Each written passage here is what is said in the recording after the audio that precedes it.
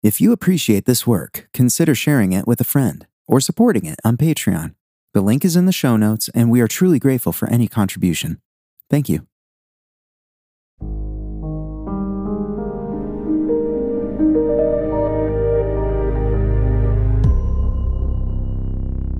Hello and welcome. Thank you for taking time out to seek God. You've made a brave choice, and whether you believe in God or not, whether you're religious or not, seeking God is the greatest human pursuit. Here, we're taking the risk together that God is in fact there and wants us to pursue Him. The journey itself will be rewarding. In the time that we have together, we're going to worship, and we do this by praying, reading Scripture, and reflecting. This time is your time to seek God, and my words are only to help.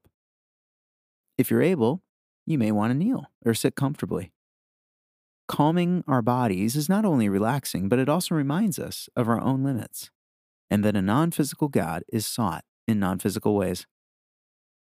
What matters most is that this time is set apart and is unique to the rest of the events in your day. So once you're comfortable, let's begin. Close your eyes and take a breath. You are about to speak to the Creator of everything. And this is not meditation, which is turning inward into yourself. Prayer is intentionally reaching beyond ourselves to the source of everything. We're reaching into the void, and what will happen is unknown. But isn't that where the adventure is? Now speak out loud or in your mind. God is not limited to what is spoken. He knows even your deepest thoughts. So express your intentions for this time. You can say, God, ultimately, everything comes down to what you're like. That's all that matters. Help me know you. Help me take you seriously. Now take a moment and express these thoughts to God in your own way.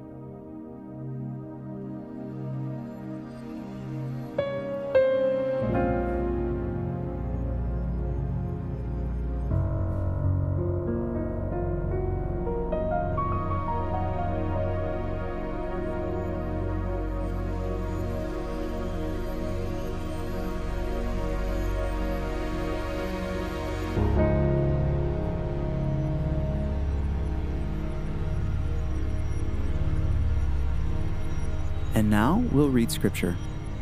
We read Scripture because we believe that God has communicated, that He has revealed Himself to people who have written their experiences for our benefit. We will not understand it, and we're not Bible scholars. But what's important is that we receive it and believe that God communicates. Today, we'll read Revelation chapter 20, verses 13 through 15. These verses say, Then the sea gave up its dead, and death and Hades gave up their dead. All were judged according to their works. Death and Hades were thrown into the lake of fire. This is the second death, the lake of fire. And anyone not found written in the book of life was thrown into the lake of fire.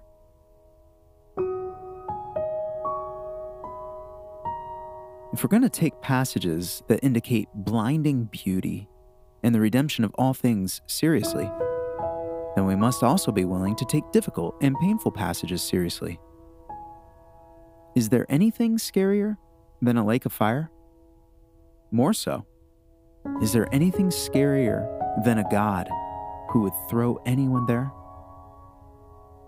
But just like with anything scary, it's best to look it square in the eye and see it for what it is. To begin, where does this passage live? It's in Revelation, literally apocalypse or revealing. Ultimately, Scripture is apocalyptic and revelatory, hence Revelation. The words are dripping in symbolism, poetry, and deep meaning. Sometimes Scripture interprets it for us. Most often it doesn't. And spoiler alert, absolutely no one understands it.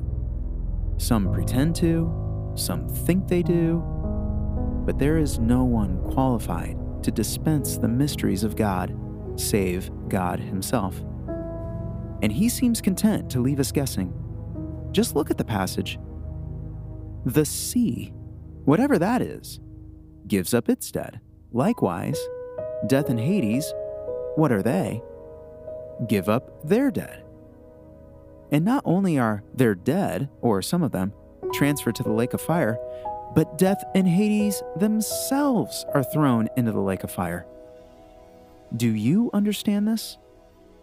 I don't, nor does anyone. Also, what criteria is used to determine if someone is thrown into the lake of fire? Their works. Works are the judging criteria.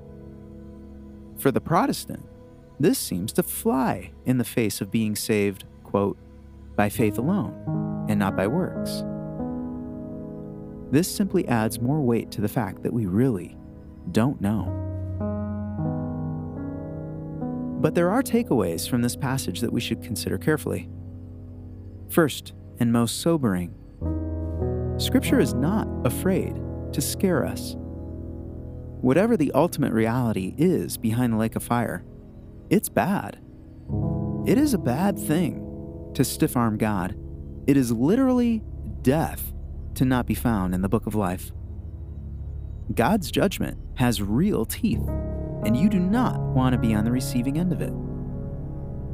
Second, anyone in the book of life was not thrown into the fire. God is life. Jesus has life in Himself. Life comes from God. And that is why, even in the context of the most sobering of passages and existential threats, like the lake of fire, we worship, we pursue God, because it is only in Him that there is life. Third and finally, a bit of conjecture.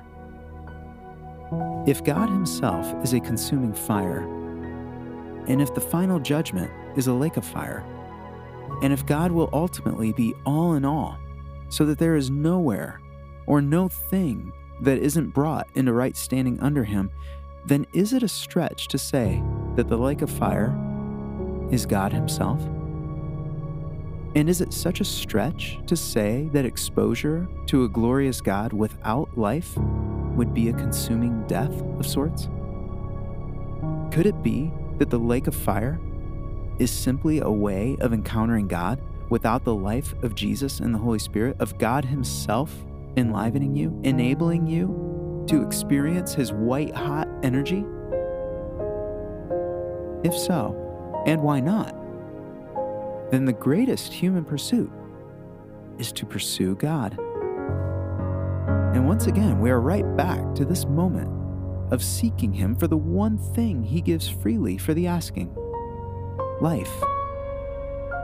And it is the burden of every human soul to ask it for themselves. God, giver of life, give me your life.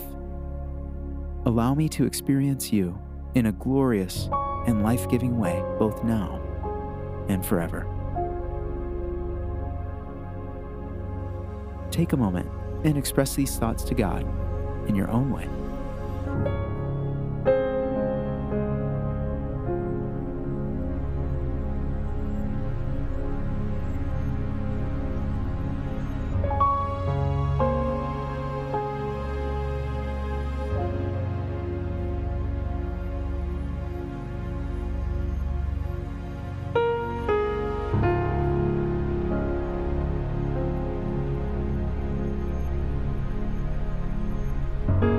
Thank you for taking this time.